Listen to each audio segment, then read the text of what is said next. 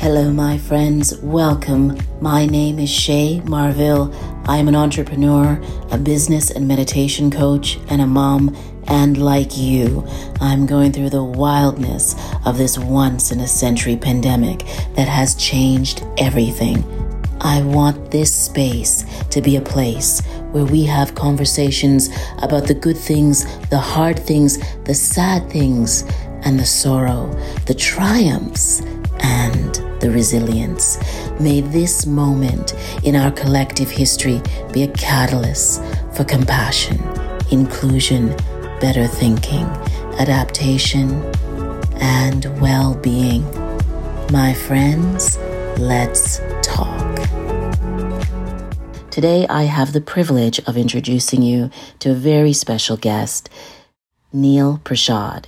He is the founder, CEO, and president of Origin Global, Origin Active Living, and the man behind the Origin Way, a philosophy dedicated to looking after the lives of seniors and the care workers that look after them. Neil has degrees from Waterloo, MIT, and Harvard. He is focused on holistic living, on designing environments and communities that allow seniors between the age of 75 and 105 to live well. And I've also had the awesome privilege of working with Neil for the last 7 years. And that's a unique story. My friends, welcome, Neil Prashad. Neil, how are you? And welcome to Let's Talk. Thanks, Shay. Really excited about this, and obviously incredibly proud of you and what you're trying to do and what you have been doing, and more than happy to be, one of the foundational pieces to launch your rocket ship. And I'm very, very excited about the opportunity to chat with you today. So Neil, I know that, obviously, it goes without saying that this is a tumultuous time for everyone around the world, but especially for someone like you who has been, creating communities for people over, 80 for 30 plus years. Can you kind of, tell us, what's your view right now of what's happening and what you're trying to do with your communities? Sure. Very early on in my career,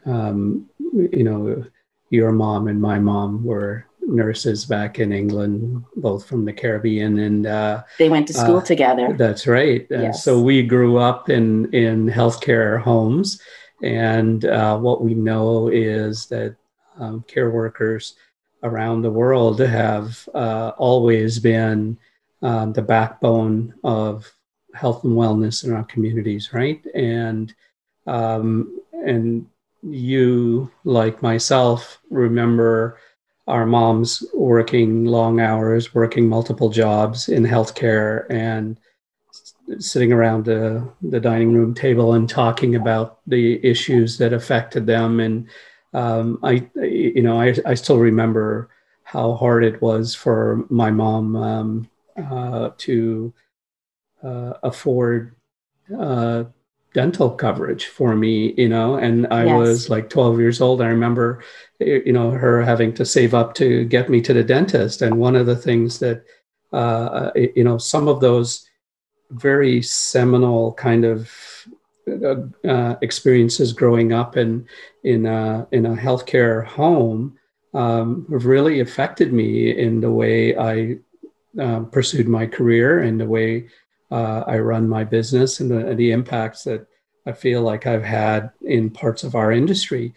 And I remember one of those conversations about, going to the dentist. And one of the things we did when I was part of the startup of Amica back in the late 90s was, we were acquiring buildings and at a rate of like one a month, I think in 1998 or 1999. And I would go and speak to,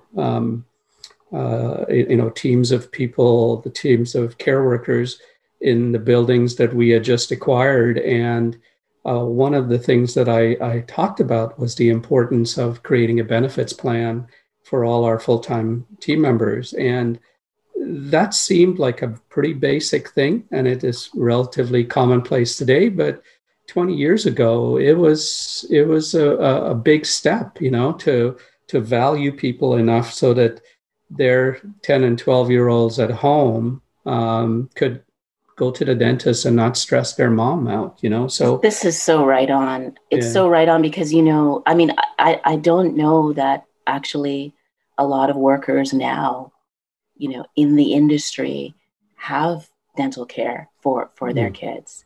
So, and so the fact that, that's one of the tenets that's important as looking after your community is how you look after your people and their families. That, I think right there, that creates a different kind of experience for not just the residents, but for their family members. And in particular, because you need people who stick through this business. And if you have that kind of support, then you've got a reason, you've got an incentive to do it, right? Yeah. Well, you're absolutely right, Shay. And a couple of things just to go back to your original point about what have I observed. Obviously, we're knee deep in the pandemic right now. There were two key things that I think today are really dramatically affecting our industry and the way our society looks at its aged members. First and foremost, we're on the cusp of a major demographic shift with the aging baby boomers starting to turn 75 next year, right?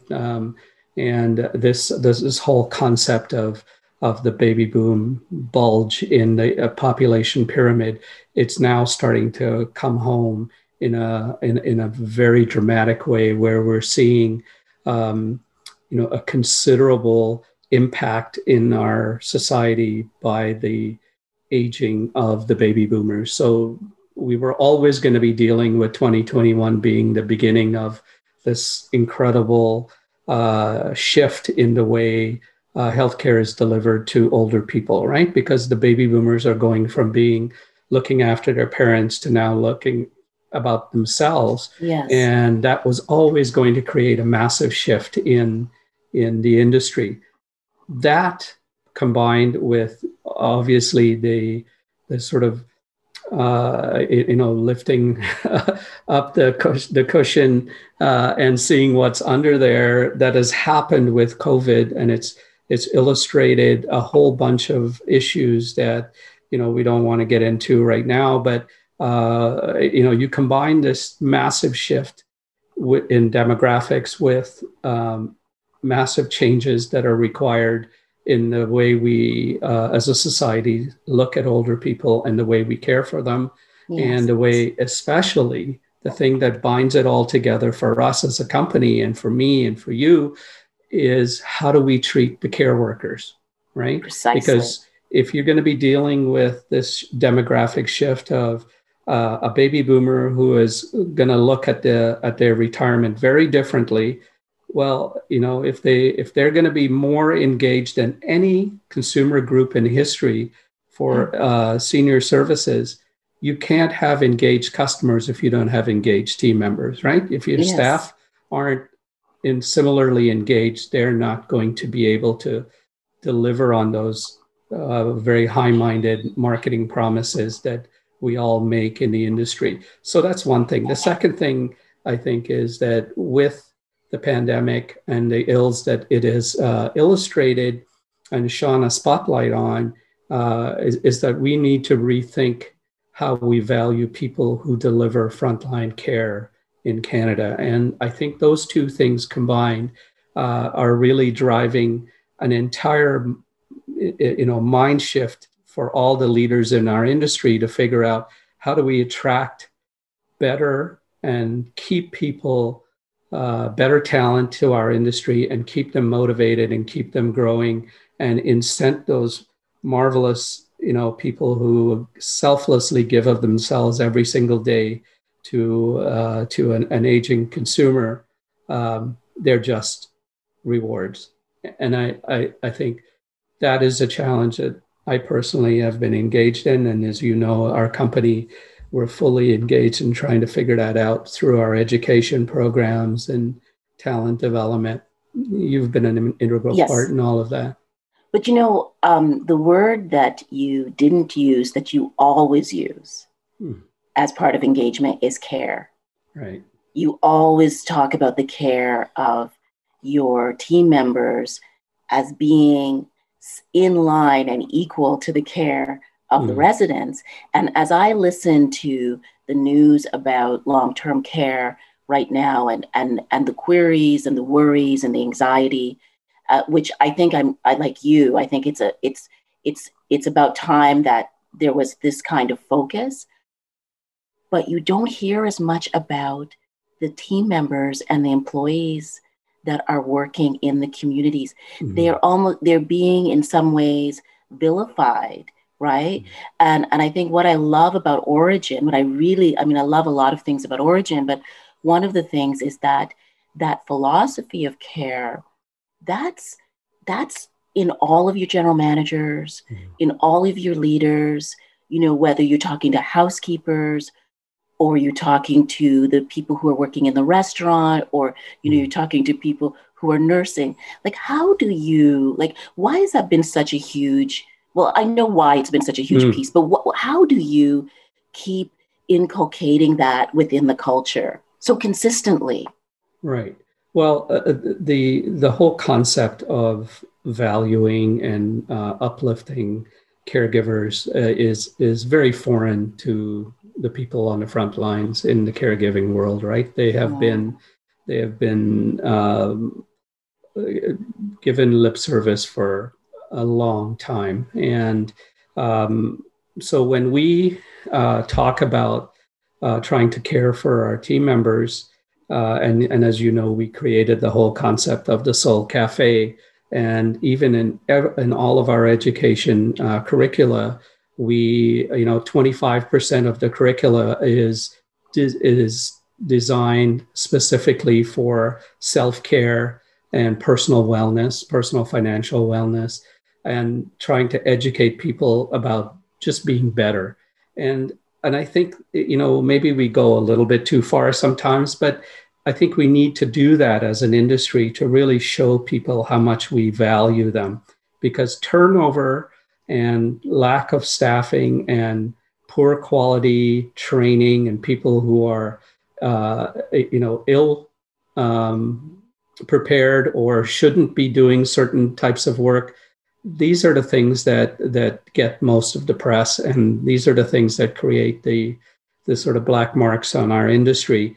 But by and large, I would say the vast majority of caregivers, they, get up in the morning and they know what's ahead, and they still show up to work, and they put in that time, and they smile, and they work their behinds off every single day. And they do it principally because it's in their DNA. And I think as an industry, as a society, we need to do more to respect and value these people and to teach them how to care for themselves. Yes. Right. And I know that's a big part of your own personal mission and the things you have done with our training systems that teach people mindfulness and meditation and self-balance and because the better prepared they are as individuals, the better husbands and wives and moms and dads that they are, the better they are going to be with caring for people who are every single day dealing with some significant physical and cognitive and health challenges. Bang on. And I think that, a part of that ongoing education is this commitment to people's mental health and resilience. And I love that just by talking about it, it destigmatizes it for a lot of people, and having a leader who says, our mental health is really, really important. How did you find yourself in this industry? I know your inspiration was mom and all your mom, but how did you kind of came into it in a very unusual way? Yeah, I did my undergraduate degree at the University of Waterloo in urban planning, and one of the first courses I remember taking was one on the study of demographics. And sure enough, back in the early '80s, we were learning about the baby boom generation, and over time throughout my undergraduate education, I just started to gravitate more and more towards trying to understand uh, city planning, community ordering principles around an aging population. I actually did my undergraduate thesis at the University of Waterloo on a concept of reusing surplus school sites for conversion to sites for seniors housing. And very clearly, in a very naive way, what I was trying to grasp was this balance between land use and demographics, right? Yeah. And the changes in both, and how we can be better and more effectively use um, urban infill sites for senior housing, as opposed to just keep pushing people out further and further into the pasture, right? Into the greenfield sites. And very curiously, over my 34-year career now, we've done multiple projects where we've reused surplus school sites. So one of the things that taught me very early on in that experience was, yes, I could look at land use, but then what about the buildings? What about these school buildings? And so it led to some curiosity around environmental design for aging, and I was able to get accepted to go and study under a professor by the name of Sandra Howell, who had Professor Howell had written many of the books I read on environmental design, and Wow. she and Powell Lawton and some of these people from I call them the Gero Mafia. They were these early thinkers about re-engineering built environments for older people. And I was her very last graduate student. And she opened a lot of doors for me. But I studied architecture focused on aging and environmental design. Wow. And while I was at MIT, which is where she taught, I was able to do a second master's degree in business, essentially focused on real estate and healthcare. And so, my graduate school thesis was on creating aging in place communities, which curiously enough became the business plan for when we started Amica, and ultimately for Origin. So Wow. Astonishing. a real Amazing. thread that goes back a very long way. Let's put it that way. And how do you define senior care or senior housing? Actually, before we go to care, how do you define senior housing? You alluded earlier to the fact that because of the baby boomers and their different needs and the money that or the money they used to have, everything is different now. What they want is very different from the generation before them. Right. But do you have like a working definition, or is it continually evolving about what senior housing and senior care looks like? That's a really good point. I think we're moving away with the baby boomers, and certainly post-pandemic world, we're moving away from this concept of senior housing being focused inwards, right? It's this, for lack of a better term, the dictionary defines it as a ghetto of 85 plus year old people all living together. And the design philosophies were to recreate Main Street on the ground floor of the building, and so it was very much of a history and an inertia of creating specialized places. You look at what happens in the U.S. they create gated communities, right? They want to Yes. keep people safe and keep them looking inwards. I think baby boomers are looking outwards more, and They want to be in collective dwellings, no question. Congregate living is an important and valuable tool for understanding how people socialize. But they are also, what we're finding, the new generation of consumers are saying, I want to live with other people. I want to be able to go in the elevator and see a young mom with a child in a stroller and say hello, or see somebody with a dog, and but at the same time, I want to know that I can get the services curated for me as I need them. So it's a tearing apart of the services piece, but and it's a tearing apart of the housing piece. And we're starting to learn the term co-housing now. I don't know if you've heard of that thing, but that's a whole other discussion. But I think it illustrates this inertia, this movement of our industry more towards a normalized housing environment that just happens to have a group of older people who live together and socialize together and age in place. What is co-housing? How do you define it? The way we define it is the ability to allow housing not just for one specific age or ability group, right? So you could actually have students living in the same building where you have older people. You may have workers who, maybe that single mom with two kids who also works, not only as a care provider in that building, but maybe she works at the hospital as well. And you could have childcare that's provided by older people. I think it is just saying, how can the real estate reflect what society is valuing as the way it wants to live? And, we're seeing baby boomers wanting to be closer to downtown because that's where all the theaters and restaurants and museums are, and this whole concept of pushing me out to the suburbs is anathema to them. And they're saying, no, I don't want to be there. That's where my mom was happy. I'm not happy there.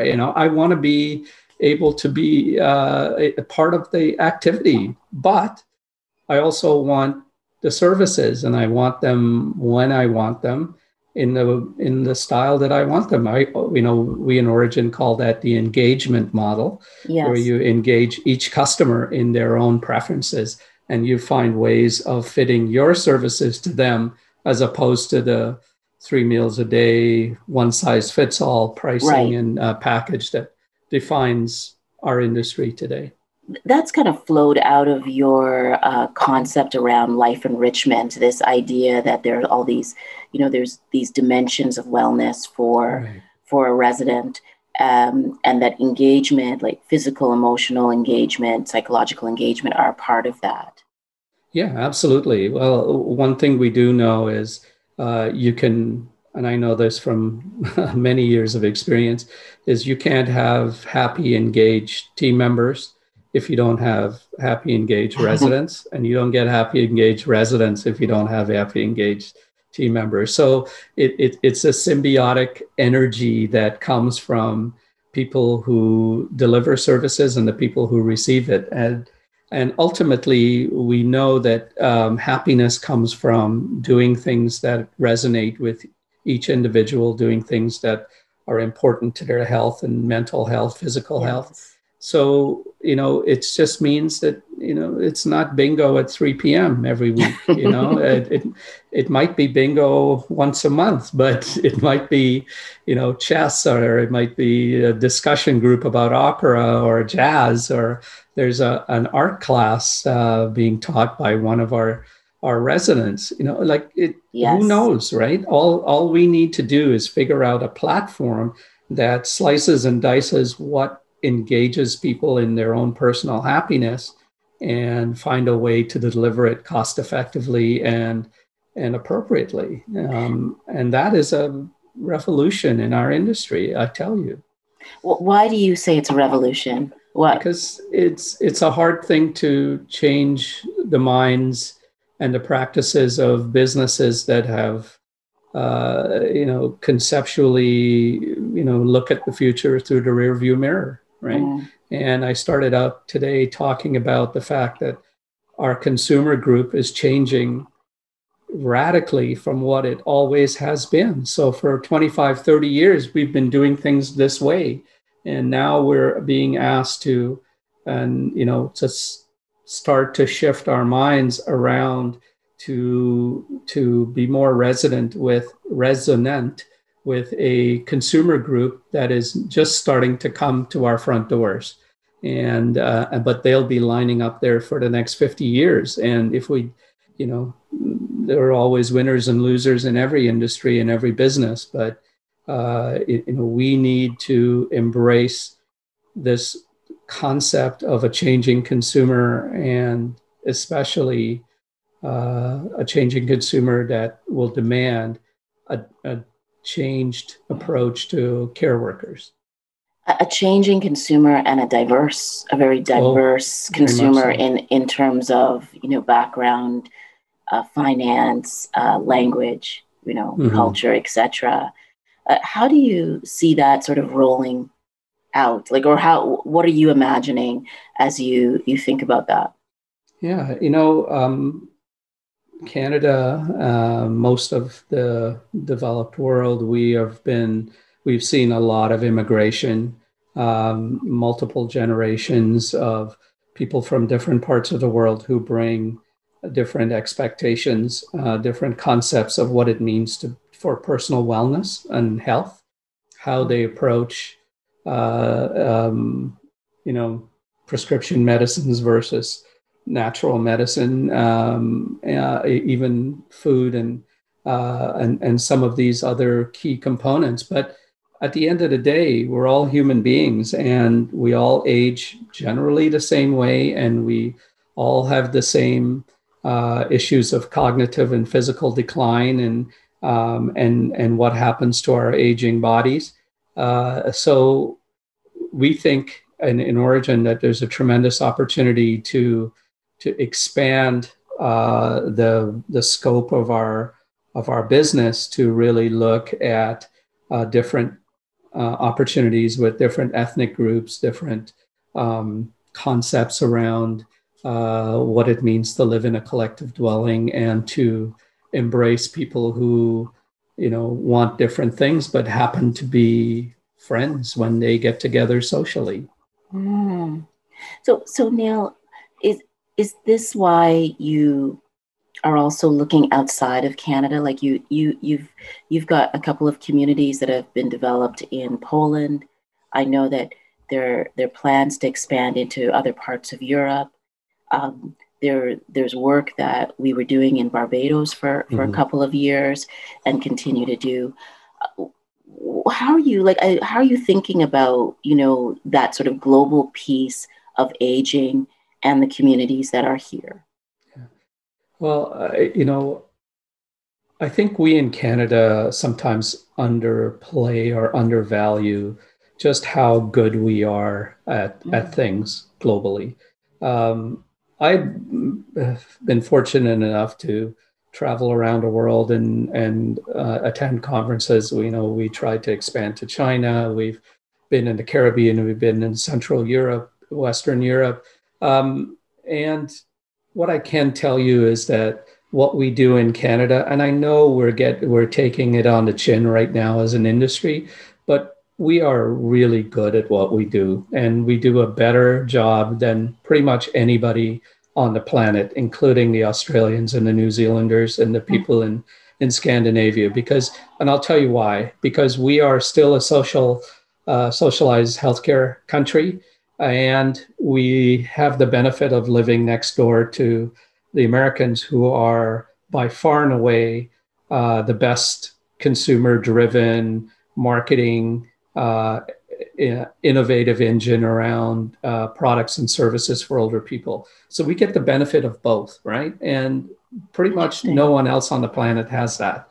So when we go to England, for example, and we start talking about the fact that yes, we understand how in the UK, the NHS relates to the delivery of care and services to older people. But at the same time, we understand that there's a need to be marketing driven and consumer oriented. And that's a bit foreign to them because they haven't had that level of environmental and business push. And so I think the other key factor is we're, as Canadians, we are always trained to, when we go anywhere new, we're eyes open, ears open, mouth shut, right? And we listen and we see, and then we talk. Yes, And yeah. I think people embrace that sort of kinder, gentler approach. And but mostly they know that in Canada we are really good at creating environments and systems to care for older people. Notwithstanding, we're having our troubles right now in long-term care. Yes. There are reasons why, but by and large, please don't throw out the baby with the bathwater. We're a really good industry when you look at us on a global level. Do you think that part of your strength and the strength here has to do with, in Canada, every province sort of is different, like the rules are a bit different. And you operate in 3 different provinces. Yeah. So I think, like, especially your relationships in BC and Alberta, like between the communities and the health organizations, can you sort of speak to that a little bit? Like, I love those partnerships, like with Whitehorn and Evergreen, those communities there, they have really strong relationships with Alberta Health, and right. They really work as a team. Yeah. And that's a good point about the way our provinces are set up, and we don't even use the same language to describe the types of services we do, but that's an opportunity, right? And you definitely have to think globally, but act locally if you're going to be successful in Canada. And that's one of the training fundamentals that I think that this prepares Origin to go internationally. What we've done extremely well in the past 20 years in Alberta, primarily because we have embraced their version of public-private partnerships, which allows us to be innovative and creative. And we've been able to do things that we have not been able to do anywhere else. And I don't think a lot of companies have been able to do anywhere else outside of Alberta, which is to create true affordable housing that is not just independent living. It's actually it's service independent with assisted living. And it's that public-private partnership model that allows us to deliver care to people when they need it, but also keep our accommodation rates very low. And we're able to do things in a very remarkable way because the folks in Alberta are very open and creative when it comes to embracing these public-private partnerships. Yeah, that doesn't mean that it doesn't exist elsewhere. We just haven't been able to do it in the way that we have been able to do it in Alberta. There's amazing oversight as well between in the collaboration. I know, and I think that, and it's oversight without it being about judging and policing. It's really a very collaborative relationship that speaks both ways. And so I think it's definitely a model that can be replicated and should be replicated because it works so well for the residents and for the team members and for the healthcare organization who know that they can, it's seamless. They don't have a problem asking how are things going. One of the things I want to mention also that really impressive about the communities in Alberta, especially your oldest community, Whitehorn, is that they have done a tremendous job reducing any, psychiatric use of drugs. for residents with dementia, Alzheimer's, or any psychiatric issues. Can you speak at all to that? Because that's absolutely. pretty extraordinary. Yeah, we're very fortunate to have some incredibly talented, driven team members leading our communities, and one of them is Cindy Rhoda in Calgary, who's my very first team member that I hired back in 2002, and and the relationship we have is we try to be as creative as possible around the reduction of the amount of prescription medications that our residents use on a daily basis. And so, we've tried to focus on more holistic ways of managing pain and managing sleep issues. We've looked at ways of improving nutrition, but most fundamentally, we've looked at physical and cognitive fitness. And we have found that the more we can keep people active and busy, the happier they are, because they can, our fall prevention program, for example, that we developed at Whitehorn Village, is something that's used now in most community centers in Alberta. We call it Balance for Life. It's a very simple program, but it really works. And when you talk to your residents about why they should engage in Balance for Life, and you show them their ability to, sit to stand and walk with or without the use of a mobility device, they start to understand why they should come to those classes and why they should invest the energy to stay more physically fit. And all of those things tend to combine, nutrition, exercise, cognitive wellness, and that comes from companionship and doing things that people like, that we have found reduces the need for antipsychotic drugs especially among people who are dealing with cognitive decline, right? And outstanding. Yeah, outstanding. So it's pretty basic stuff. It goes back thousands of years, right? It isn't like we've only just started dealing with people with cognitive impairment. We're just dealing with a lot more of them. Yes. And people who are living much longer than ever before. So, maybe what's old is new again. And yeah. So what's next on the horizon? Can you believe what you've done? This, Guyanese boy, who's traveled around the world, degrees from MIT, Waterloo, and, Harvard, and just rocking it, in terms of trying to change people's lives. I mean, what's next for you?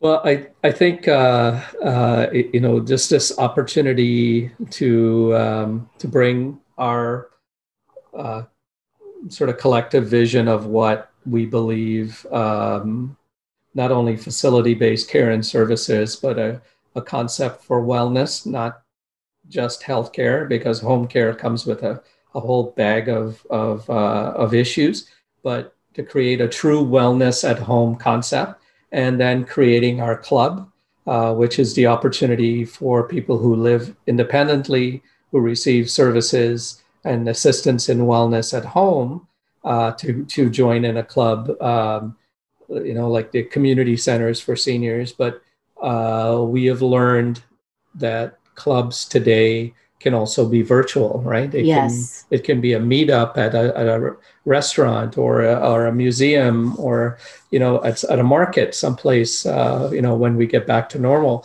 But just that whole idea of socialization contributing to mental wellness for people living at home, but also having community-based services, because we know that ultimately, for those who are fortunate enough to live long lives, at some point they need to be in a service setting where they can receive 24-hour assistance. So we create those components as well. We've learned from our partnership in Poland about respite and recovery care and transitional care, rehabilitation programs. And the folks at Origin Polska are using, the state-of-the-art robotics to help people recover from catastrophic illnesses, strokes, that sort of thing. But also from orthopedic surgeries, hip replacements, knee replacements, help them get better and be better than they were before they went into hospital. So we're learning all of those things. And most importantly, we're learning how to educate, how to train, how to empower, how to motivate, and ultimately how to attract people, young people looking at career changes, people looking for a second job, even family members, as you know, looking to care for their aging parents. How do we educate those people not only to care for the senior, but also to care for themselves? And I don't want to sound too maudlin about this, but we are not going to be successful about just force feeding workers about how to care for the customer if we don't also show them that we care for them. Yes, absolutely. And I think the model that you're modeling, I think it's transformative and really exciting. And I feel with Origin that, and of course I pray that everyone's, stays safe, and we've been able to help people and keep the community safe. But I think Origin in some ways was so well prepared without ever knowing this was coming, because of that whole care idea about where there was coming straight from, the CEO and senior leaders, general managers, to throughout the communities, that care and looking after each other, trusting each other, building relationships is essential. So, Neil, thank you. We got a little taste. I hope of course you're going to be back, and we're going to be talking about all sorts of things. And I know that it must be very difficult for you because you're usually on a plane every few days. So this must be a very challenging time for you. So we're like, I'm so glad you came to the pod, and thank you for your support. And you're going to be, you're like foundational to what we're doing and how we're going forward. And I couldn't say enough about how grateful I am for you and for the team and the community. My friends, thank you for joining me in the pod today. Thank you to my guest. Thank you to all the people around the world listening. Keep subscribing, keep sharing, keep sending your feedback. We are just getting started. And thank you to my amazing team led by Stacey Maynard. Extraordinary. Ciao for now. See you soon. Be well.